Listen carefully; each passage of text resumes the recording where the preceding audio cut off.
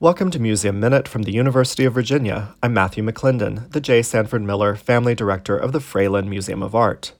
Today we have before us a clay vessel made in Greece in the late 6th century BCE, or around 510 BCE. It's about 14 by 15.5 by 13 inches, so not inconsequential.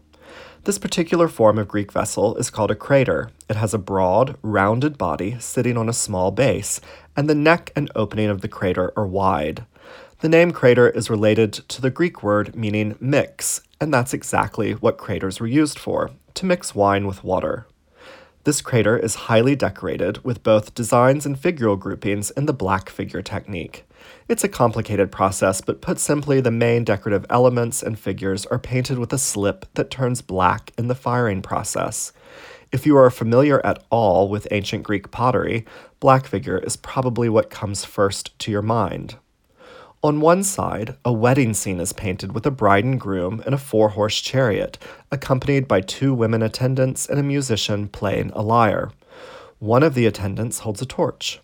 The other side has a battle scene. 2 warriors fight over the body of a fallen third. Again, 2 female attendants look on. While we do not definitively know the subject, scenes related to the Trojan War were particularly popular. Our colleague suggests that the couple in the chariot could be Peleus and Thetis, the parents of the Greek hero Achilles. Their wedding was attended by the gods, so the lyre player could be the god Apollo. The attendants, the couple's mothers. The battle scene could be Achilles fighting Memnon over the body of Antilochus. Again, the attendants could be the mothers of the warriors, linking the 2 scenes stylistically.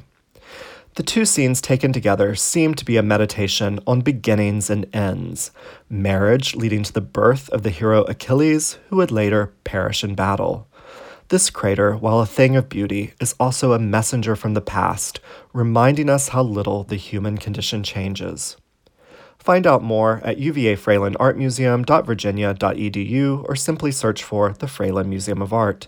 Museum Minute is a production of the University of Virginia and a member of the Virginia Audio Collective. Listen and subscribe at virginiaaudio.org.